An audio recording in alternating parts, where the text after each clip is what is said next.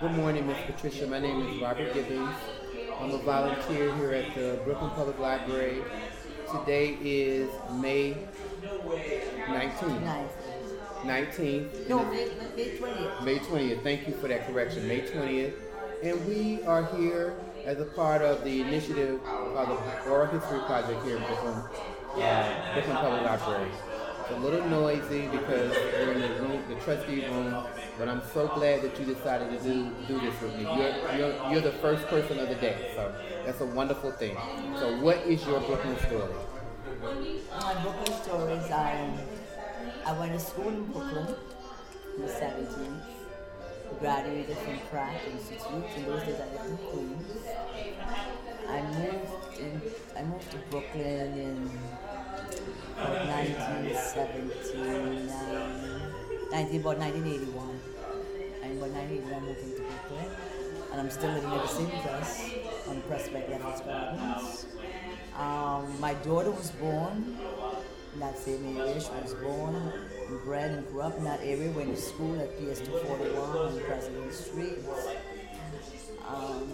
Ended up getting a scholarship to prep school, but the school didn't know and came back to me. I have seen this neighborhood evolve into what it is today. It's a good thing and it's a bad thing. Talk a little bit about the bad thing. The bad thing is I see some of our people of color getting forced out of the neighborhood. I see people of color not getting the jobs in the neighborhood. Even though there are many projects going on in the neighborhood, like the King's Theater, the Barclays Center, that kind of stuff, we're not getting the management jobs. We're all getting the low-paying jobs, and some of the jobs are not even paying enough for you to live at. That's part of the problem. So, what brings you to the library today? I retired 2 years ago from the board of ed, and now keep myself busy. I go to the library, I look at books out of the library, and now I look and see what some of the stuff that for older adults. I usually come to the library on Wednesdays in the summer when they have the concerts in the plaza. Been doing that for the last 2-3 years. So I don't know when that one starts, but I'm usually here every Wednesday. And now I'm going to take part in some of these other stuff. I see there's a jewelry making class. Amazing. So, is there teaching in your background, or? I'm a nutritionist. Tell us a little bit about what a nutritionist does and your experience as a nutritionist in the Board of Ed. As I said, I went to Pratt in the 70s. And in those days, Pratt Institute, everybody knows Pratt Institute as an art or a fashion school. But in those days, when I went to Pratt had a school of nutrition. So people come and say, you did nutrition at Pratt? Yes, I did. Because we had a school of nutrition, which was very, very because we also ended up getting a degree also in pre-med. It's a Bachelor of Science degree in nutrition with pre-med. Nutrition, when I did nutrition, not everybody has a little bit different. We already did nutrition because of the whole body. So we could have ended up working anywhere, in nursing homes, hospitals. We were the person who had to calculate the balance. More than working in the kitchen, you were the one who worked on the floors. Even if you worked in the kitchen, you were probably the thing, but you also was the one working. The doctor gave you diabetic diet, you're supposed to be a nutritionist, and they calculate the calories. Doctors can't really do that kind of stuff. They think they can, but they can't. We are nutritionists. They give you like a gluten-free diet. The nutritionist is the one who will stop doing this. That was what nutrition is. And I guess in the later years, I ended up doing more food after I went to the board. Well, I worked in hospitals and nursing homes for a while. And then when I went to the board, that kind of got lost because in the board of ed, you don't really do that now. We just do menu planning. And we don't even do that anymore. But in those days, we had to do menu planning, supervision of the kitchen, supervision of the preparation of food, all that kind of stuff. They drink water. That's a very interesting thing because I've had a lot of experience in school, and I'm not supposed to talk very long, but I just want to say this. The nutritionists were the people behind the scenes that we never knew. Yeah. How you just told me something very interesting, that you all were the ones that kind of ran the kitchen and the lunchrooms and the cafeterias. Okay, so as opposed to kids, how does the nutritionist work within a school? Well, within the school in later years, as I said, we ran the kitchen, we did the menus. Usually within schools you had 3 or 4 sites. So you really didn't stay, you go there maybe for one day and but you kind of you grow accustomed to your staff, because every school has a staff. You in charge of the staff. So you come in, you write your menus, you did your ordering, you did your supervision, and you left the cook was more or less in charge of the day-to-day operation of that school. Mm-hmm. The dietitian or the school food. In school foods we call it school food manager. They were in charge of the whole operation. So we did that. We wanted to do communication with the principals, with the parents, with the kids, with the custodian, whoever we had communication with them. Because if there's a problem, dealing with things with the custodian, is spoken with the custodian. If there were things that you wanted to see with the principal, we wrote something, a new idea was going to come, you see with the principal. If there was something you wanted to relay, you had meetings. We used to have these nutrition meetings. I don't know how much they have in where we were supposed to have representatives from the parents and the kids. We did everybody one person to each, and then a kid from each class, and we talk about it for this year. So you talk about nutrition, you talk how they can better eat, you talk about how they can do different things, they can make different recipes with the food. Even talk about behavior in the cafeteria, what you expect of them, being respectful to the people who serve them, that kind of So you are just opening up a whole area that I had no idea about, being a person in a school, working in a school. I worked in school many years, and I didn't know that nutritionists did all of that. You know, but it seems like it's very, very important and very relevant. You know, did you all make like specific menus for specific kids? Let's say I had a kid in there that had diabetes. Did you make specific menus for certain kids? We didn't really make specific menus for them, but if the parent came to you, you would kind of adapt it. Okay. Because what happened was, you would tell them, you can't do this one. This is the menu. You know how bad your kid is in that. I can kind of help you along. They say that, your kid can't have, you counting the calories, they can't have the juice. You need to teach your kid what they can have. And when your kid come up to that line, you need to tell me what I can't have that. I'm not. Wow. You know what your kid. I have 500 kids. I'm not even there. My people, they can't remember every kid every single day. Some parents have a thing that this is not a hospital where you do one-on-one.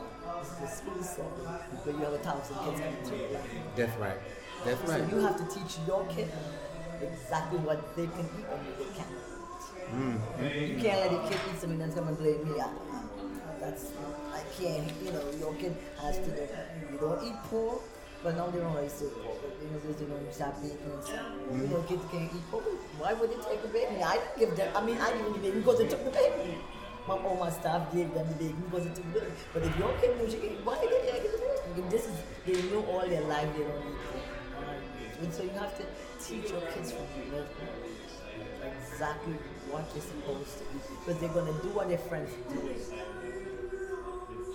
So they have to be very full of their belief.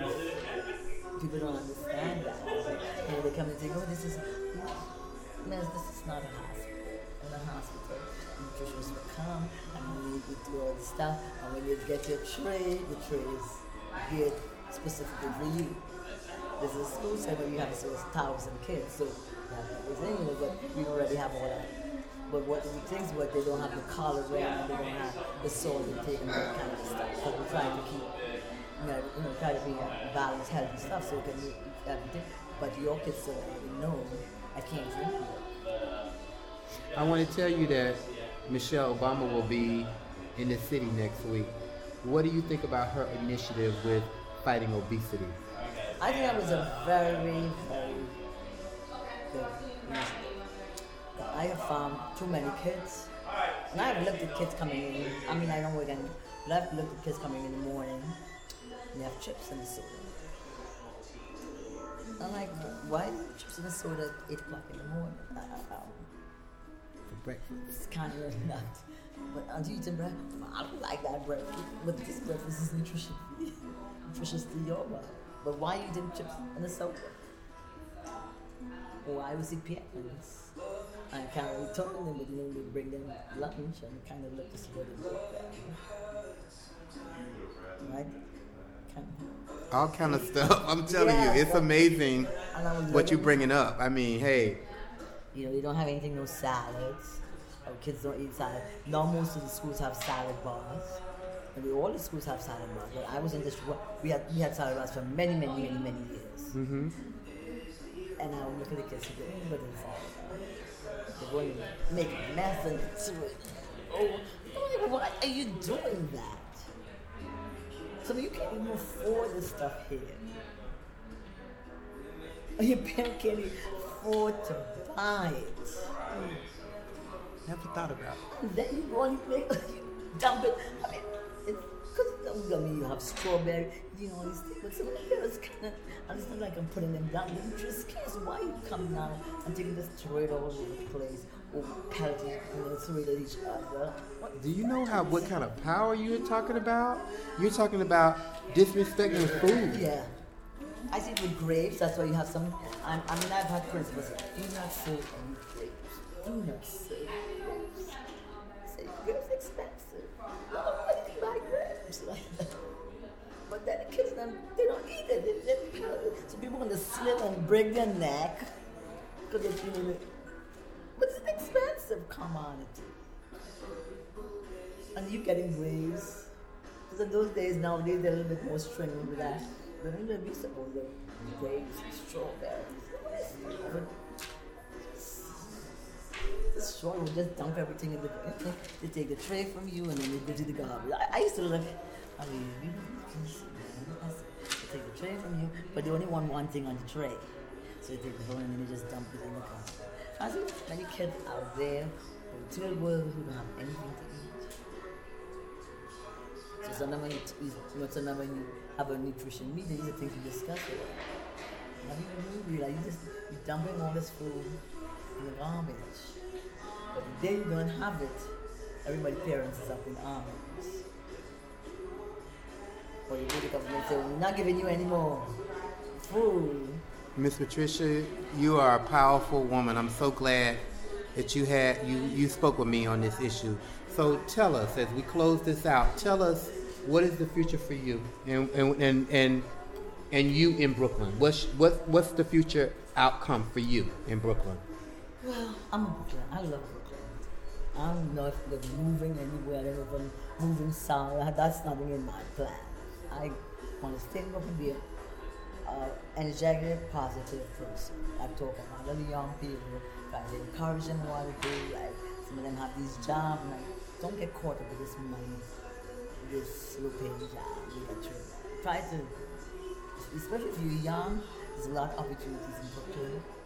You need to find them and educate yourself. And whoever kid if I can even reach one, telling them that. So you don't have to go to college. Get a certificate in something. There's a lot of stuff out there to get a certificate in. If you research it, you'll find it. But there's a lot of free stuff you can get a research. Do that. Don't sit here and because you're making $60 an hour. I said, but you don't want to be doing that when you get to 40. You know what I mean? When you're 19, it looks nice. But if you're young, you're still young, you got your whole life, do something else.